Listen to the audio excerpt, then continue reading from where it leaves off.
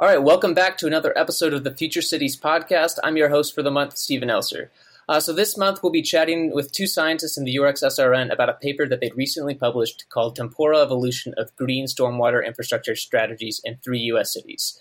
Now, if you want a refresher or an introduction to the topic of green infrastructure, I'd recommend going back and listening to one of our previous episodes in which we define the term and provide some history, as well as discussing a really incredible system of wetlands in Valdivia, Chile. And that episode is available in English and Spanish. But without further ado, let's get to our guests. Joining us today is Lauren McPhillips and Marissa Matzler. Lauren is an assistant professor at Penn State University in the Department of Civil and Environmental Engineering. Welcome, Lauren. Thanks, Stephen. And Marissa is a postdoctoral researcher at the Carey Institute of Ecosystem Studies. Welcome, Marissa. Thanks. Great to be here. Yeah, thank you so much, both of you, for joining us today. Before we jump in, I'd just like to give the listeners a chance to get to know you a little bit more. So could each of you tell us a little bit about your general research interests, why it interests you so much, and how did you get to where you are now? Sure, I'll go ahead. This is Lauren, and I consider myself both a hydrologist and an ecological engineer. I'm really interested in how we manage stormwater in developed areas and how we can learn from nature and use more ecological approaches when we manage stormwater so that we can create more sustainable and resilient cities. I've worked both on the sort of really small scale nitty-gritty design elements of green stormwater infrastructure, like how different soil types in these features might influence their water quality function. But then I've also done some work like what we're talking about today, taking a wider look at how cities are planning and implementing green infrastructure. I used to study water quality in more rural areas, but I realized cities are a huge area of growth. More and more people are living in cities. And so there's so much opportunity for thinking about how to better design more sustainable cities so that, people and the environment can live in harmony. Yes, and hello. I'm Marissa. I am a social scientist myself, but I'm also an interdisciplinarian. So I began with a degree in marine biology and got into environmental management. And so a lot of my work, a lot of my motivation begins from the ocean and protecting creatures in the ocean and thinking about what we do on the land and what cities are doing and putting out on the land, how that ends up influencing the rest of the environment. So that's a lot of my motivation. And these days, my research is focused on green infrastructure policy. So as a social scientist, I primarily speak with staff at municipalities, policymakers, decision makers, engineers, other folks, and try to understand how we're designing green infrastructure. How do people think about nature in the city, and how does that influence the green infrastructure that we see on the ground?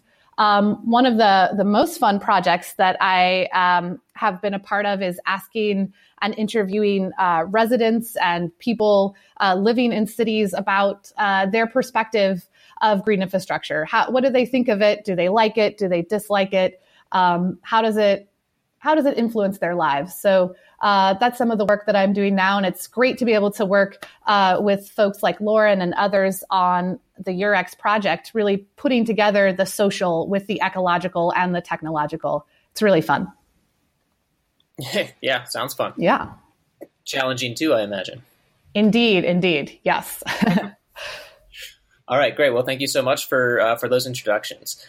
So let's go ahead and go into the paper now. So right in the title, it mentions green stormwater infrastructure. And so I guess for our listeners first, could we just give us a brief definition of what green infrastructure is, and then specifically what's green stormwater infrastructure? Sure. Yeah. And as you guys will know from some of our past episodes, the term green infrastructure is a contested term. So there is not one definition out there. But generally what folks are talking about when they say green infrastructure is the use of natural systems or nature. So soils and plants, vegetated spaces to provide utility services. And so in the U.S., primarily we're focused on what natural areas can provide in the terms of stormwater services. So both treatment and storage of stormwater. So when we mention green stormwater infrastructure, we're talking both about existing natural areas, but also human-built infrastructure that takes advantage of vegetation and soils, includes those things as components to deal with stormwater within the city. So one of the reasons that green stormwater infrastructure is particularly important is that oftentimes when we design and fund and think about infrastructure in the United States, we're usually thinking about human-built infrastructure. So we term this the gray infrastructure. Things like storage tanks to hold on to flood control measures, or a drinking water treatment plant to be able to provide clean drinking water to us. And so most of our systems at the municipal scale, a lot of our asset management systems, our other funding systems, our maintenance systems are all set up to take care of these human-built systems. So when we start to include living components, the trees, the soils, things like this, vegetated land into the category of infrastructure, we actually have to, we come up against some challenges. And so we need to work through those, from my perspective, we need to work through those institutionally, and also learn how these systems are working from an ecological, a hydrological point of view as well. Great, thank you. So related to all that, you mentioned how traditionally when we're thinking about ways to manage stormwater, we think of gray infrastructure solutions. So I was wondering, can one of you just provide just a brief history of how stormwater has traditionally been managed in the U.S. over time? Sure. So, back when cities first started developing, not surprisingly, there wasn't much being done with stormwater yet. Basically, buildings and roads were being put in, and people started to notice that these sort of human-built features were having an impact on where the rain could move in the landscape, and were starting to cause problems with flooding. So as these surfaces were being built that we call impervious surfaces, buildings or roads where the rain can't soak in, there started to be more flooding. And so cities started realizing they needed to build storm sewer pipe networks to help get rid of the stormwater that was now occurring on the streets, and to help route it into streams and away from the city, so we weren't having issues with people or horses or vehicles or whatever being able to get around. This made new problems, though, because we're helping to route this water really efficiently down to the streams started flooding and getting really eroded and becoming really flashy, as we like to call it. So, floods getting bigger and happening faster. So a few decades ago, a lot of cities started implementing various stormwater control measures, as we call them, which are various features that we can put in the landscape that might help slow down and clean stormwater. So these are features like, say, a detention basin, which might receive water off of a street or a parking lot, detain it for a little bit, and then maybe infiltrate it or help it soak into the ground to get to groundwater, or it might help filter out pollutants and improve the water quality of the stormwater. And so there's lots of different types of these stormwater control measures out there. And there seems to be a transition that's been happening in these last more recent decades, where the types being implemented are moving towards green or ecologically based features. And this was sort of the idea that we wanted to start thinking about in this analysis that we're talking about today. Awesome, thank you. That was a great little history lesson. But why would you say it's important for us to understand sort of the way that green stormwater infrastructure implementation has changed, and to understand what type of these infrastructure features are being implemented? Why is that important for us to understand? I think it's important to understand how these things are changing through time, because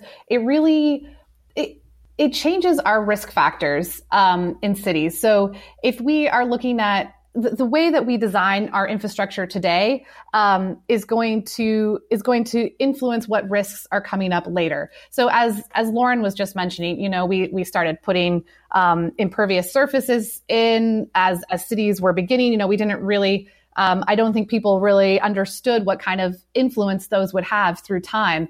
But then as we started to see stormwater, we created the stormwater problem from some of those initial infrastructures that we began with. So it's important to understand how what we're putting in today, how that might change things in the future, kind of think about some of those unintended consequences, but also to be able to look at distribution of service delivery in cities as well. So if we can see what kinds of infrastructure are being put in the ground, where they're being put in, and in what time frame, we can start to see what services are being delivered and to whom across cities. So we can really get into understanding different service distributions, perhaps potentially uneven distribution of services, and some of those unintended consequences in the future. So one of the things that we did in this paper was also think a little bit about ecosystem service delivery across different types of green stormwater infrastructure. So in this is kind of telling us, there's a bunch of different types of green stormwater infrastructure we could put in the ground. So some of the human-built ones are things like bioswales, rain gardens. There's also just, ditches on the side of the road. We have other things that are underground that are more gray infrastructure oriented. And each of these is going to have different ecosystem impacts and outcomes, as well as different social impacts and outcomes. And so if we want to know what kinds of ecosystem services are being delivered in a city, we need to know actually what kind of green infrastructure is on the ground and at what quantities and what time frame.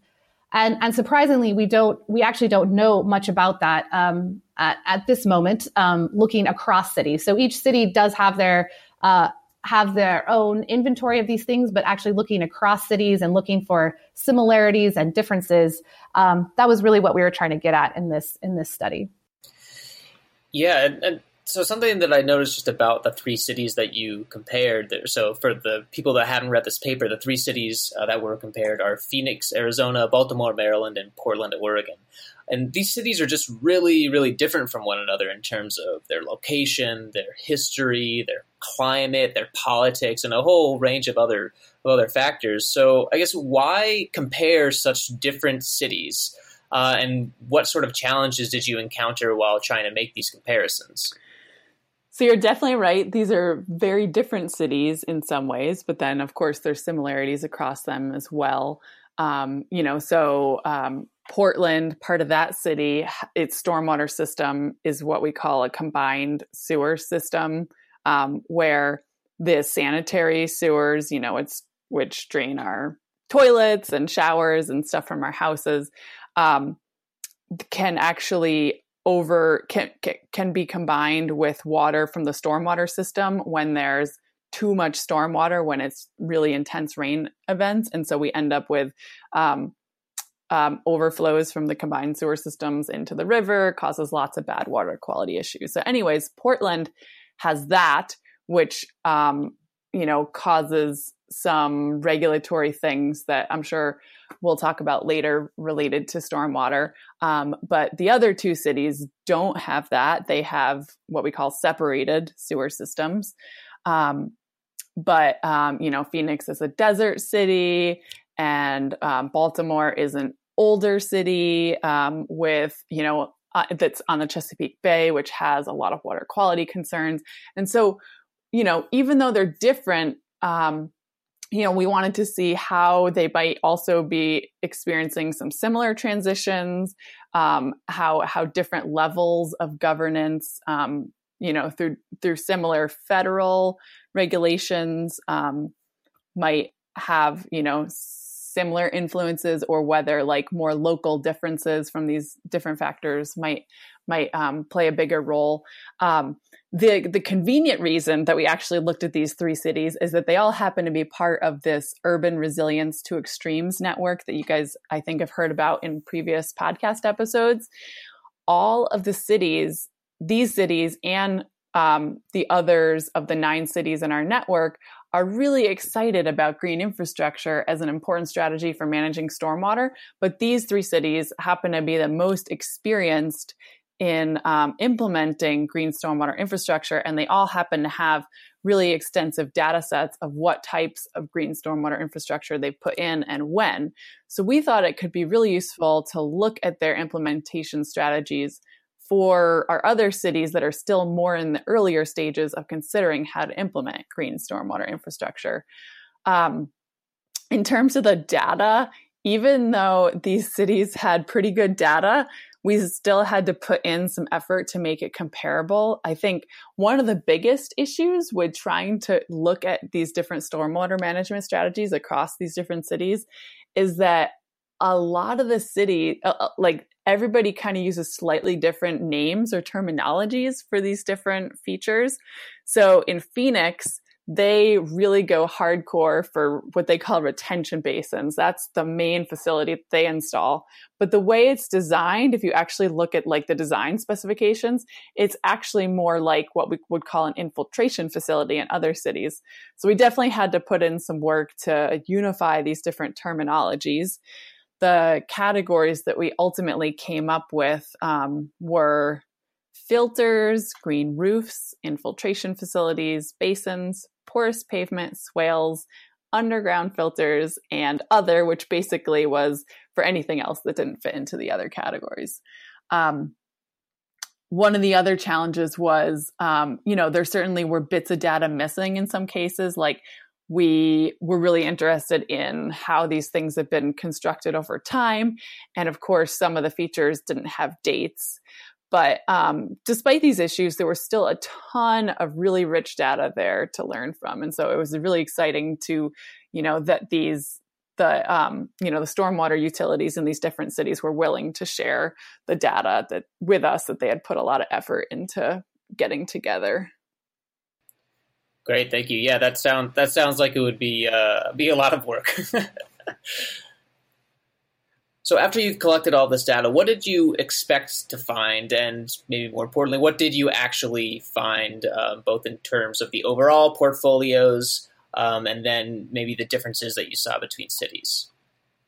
So I think one of the kind of like overarching themes that I already alluded to was that we came in with this idea that many cities are experiencing a transition from more gray stormwater control measures towards more green or ecologically based stormwater control measures.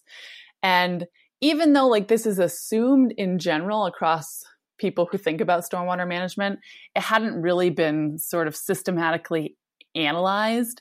And the cool thing was that our analysis of these 3 cities generally supported the fact that this transition was happening. For example, we saw in Portland that they put in a lot of underground filters early on, but then they've moved in recent decade or so much more towards these curbside vegetated swales that they call green streets. Baltimore has also seen a pretty big transition towards more green or ecologically focused features.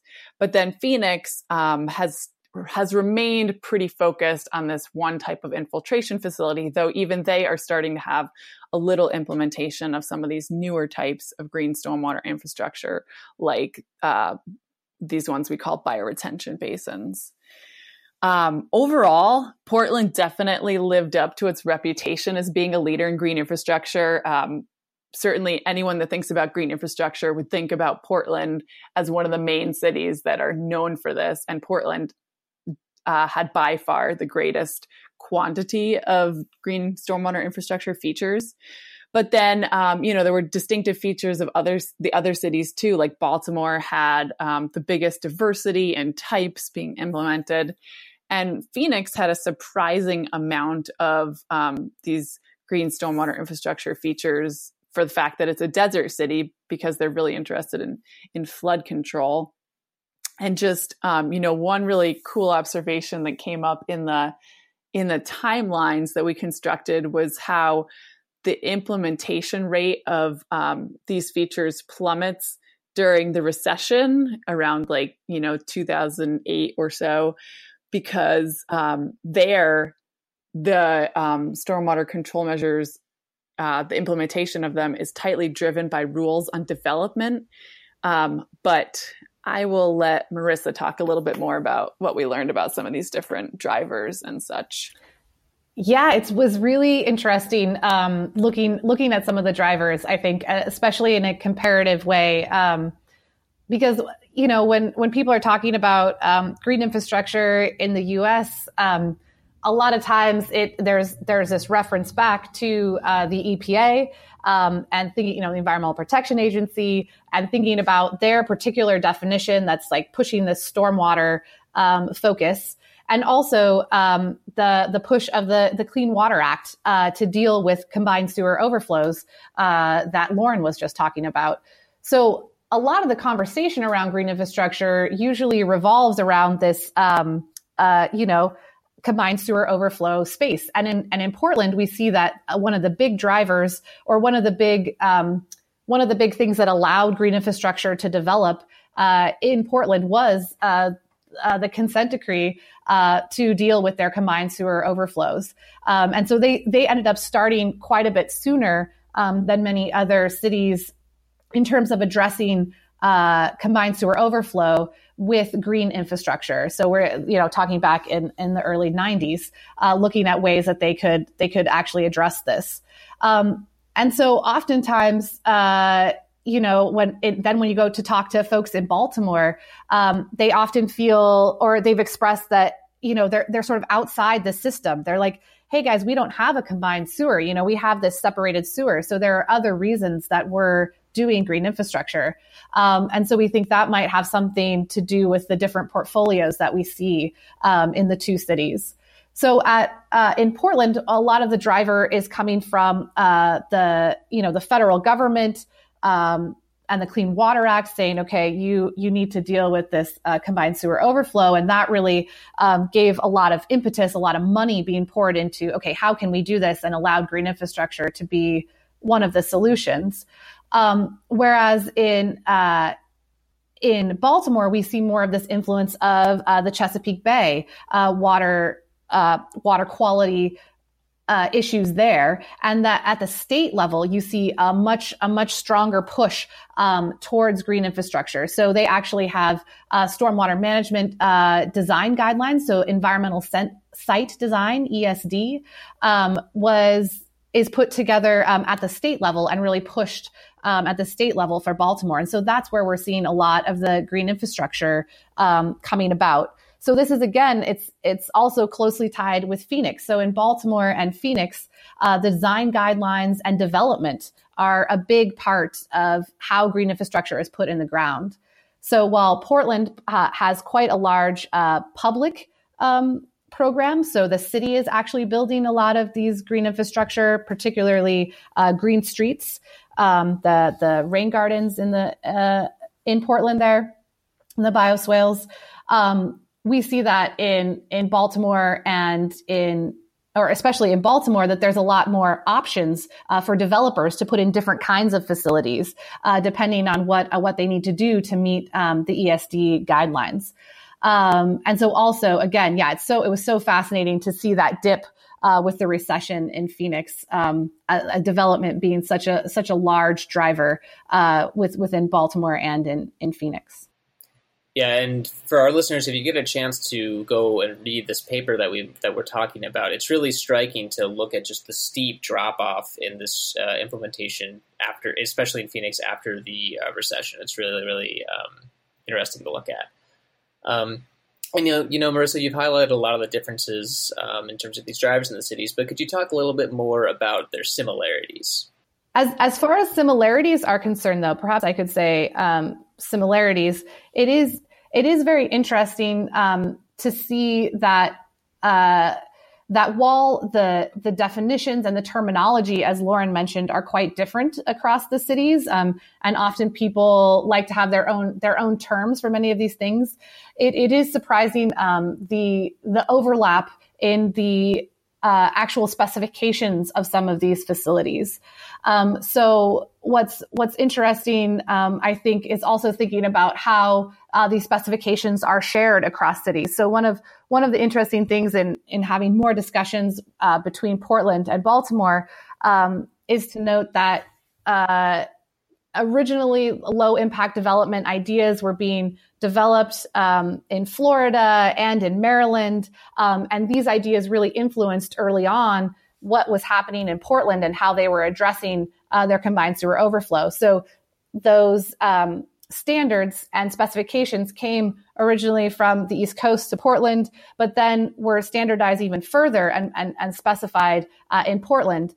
And then when Baltimore was beginning to look for standards for their bioswale facilities, they actually used Portland's specifications first off when they started to build the first facilities, and then again adjusted those through time as they saw how they fit in their locality. So there's a lot of sharing across these cities. And I think that lends itself to show that there are more similarities across the cities than you might expect, even though, as we mentioned earlier, they're quite different in terms of climate, context, age, and these other factors. Yeah, right. That seems pretty surprising to me anyway, that they did share so many similarities, given how you mentioned how different they really are. But were either of you surprised by anything else that you found? I mean, Marissa already pointed it out a little bit, but I think it's useful to mention again just how there's this assumption that federal regulations in general are a really important driver of these sorts of new stormwater management strategies, but yet two of the cities, Baltimore and Phoenix, again don't have the sort of federal regulatory hammer, as Marissa likes to call it, of CSO control plans.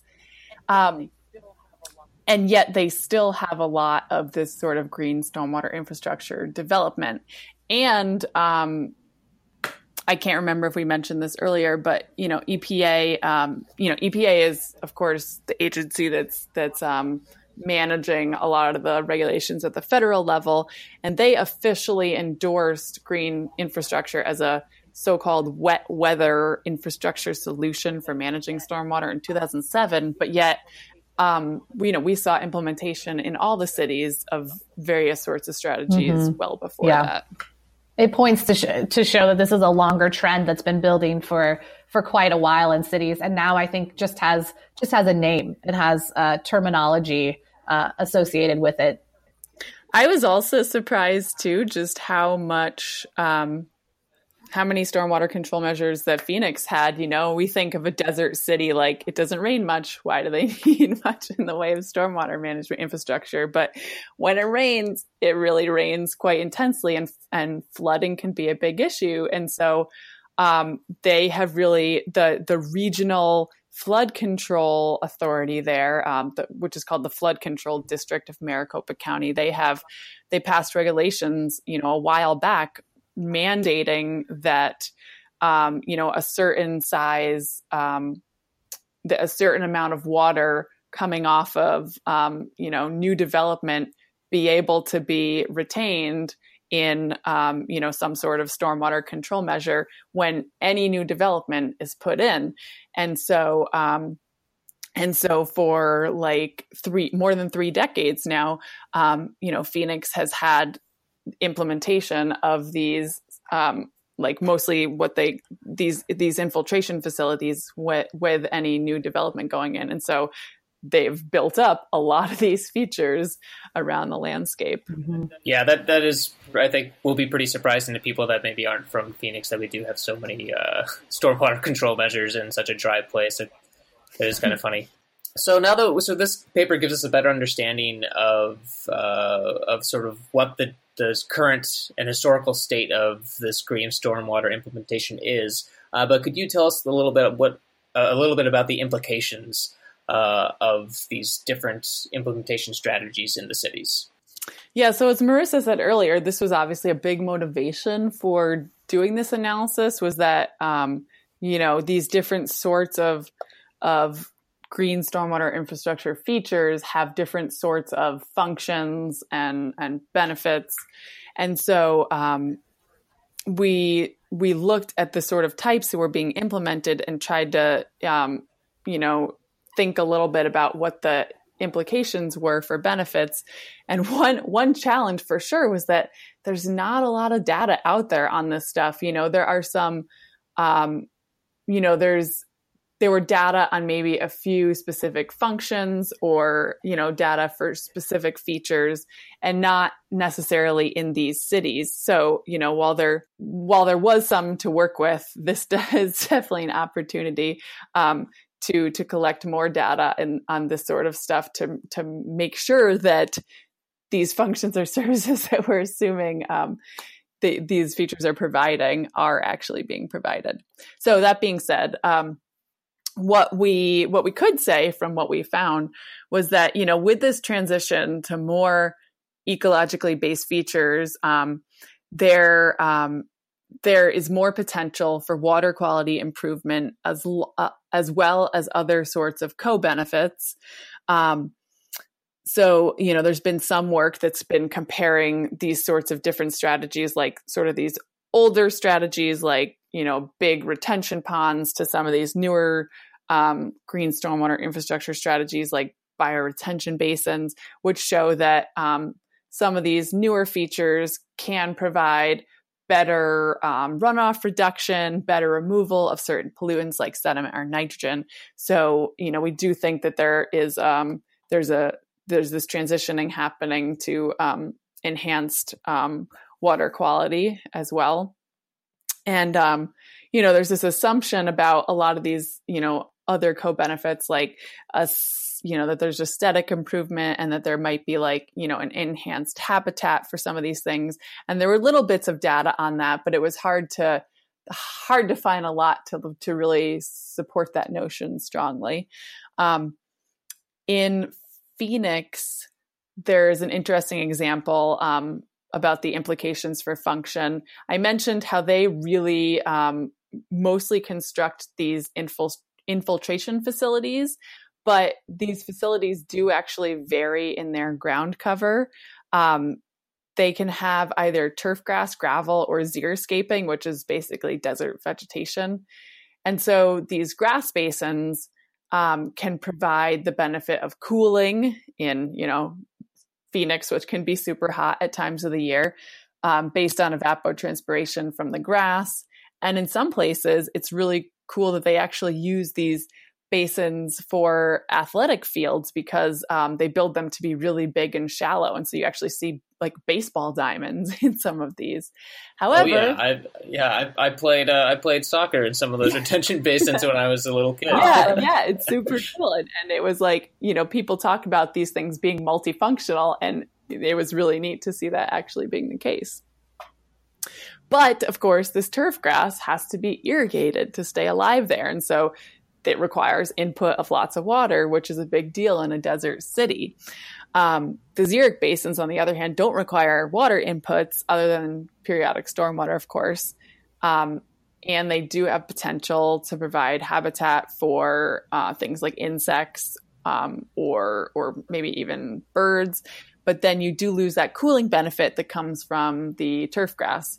Over time, we did see that there has been less construction of the turfgrass basin. So it was nice to see that, because we generally think that, the benefits are, it's probably good to mostly move towards these more, the xeric and the gravel sorts of basins.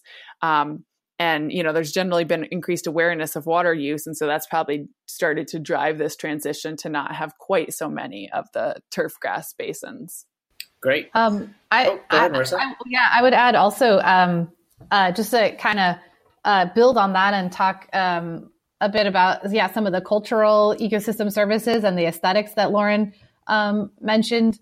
One of the interesting things in thinking about these these different features is green infrastructure is interesting because it brings people more directly engaged with their infrastructure. So often, stormwater infrastructure has been under the ground. There's big, again, like tanks and infiltration basins and pipes all underground, and people don't usually see them or think about them day to day.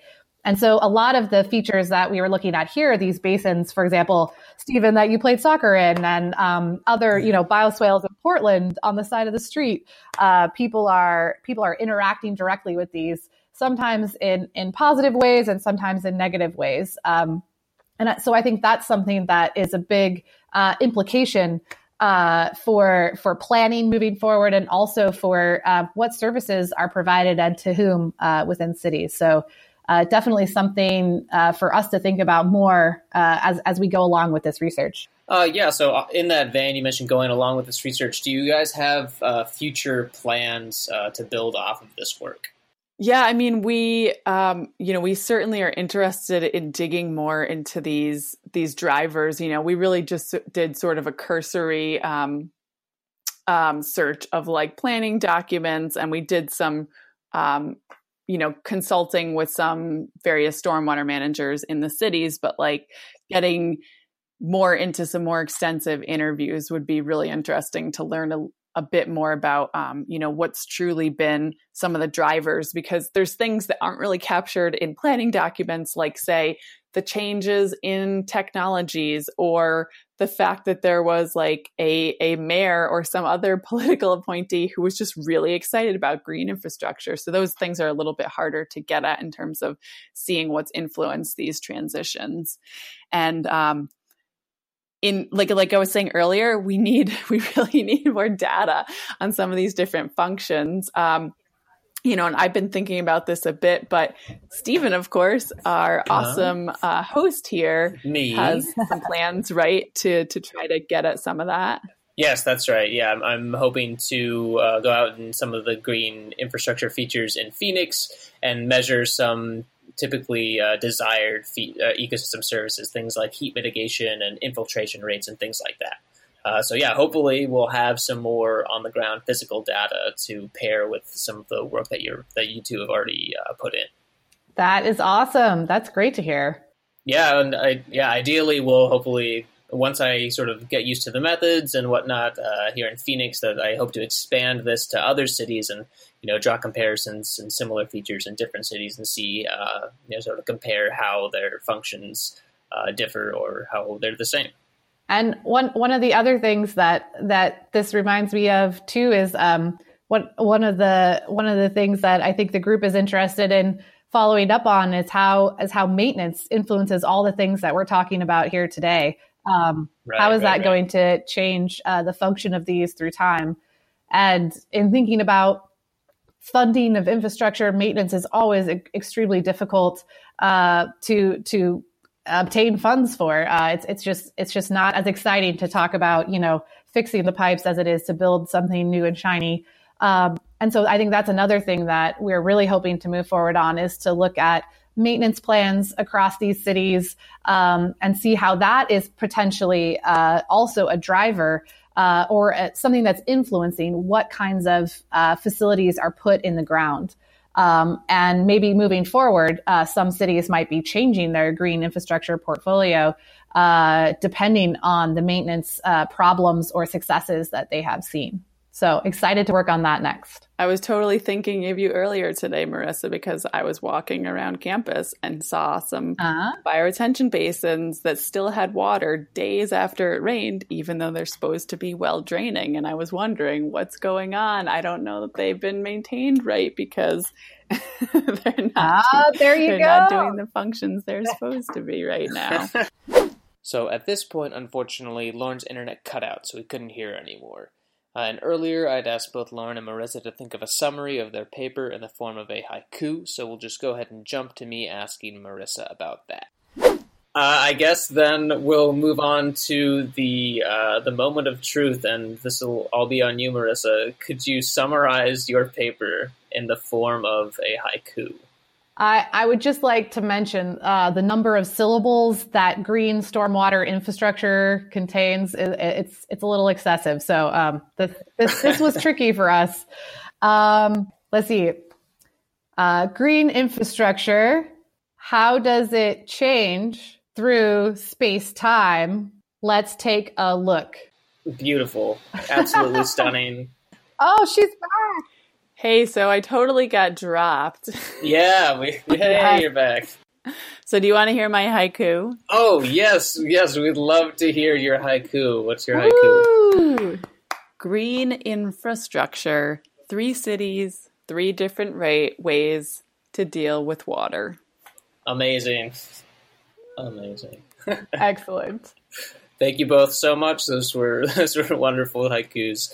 I just want to thank our guests, Lauren McPhillips and Marissa Maxler, for their time, their expertise, and their voices. And thank you for listening. And as always, if you have any questions about what you've heard or have suggestions for future episodes, you can reach out to us at Future Cities Pod on Twitter or futurecitiespodcast@gmail.com. Thanks, and we'll see you next time.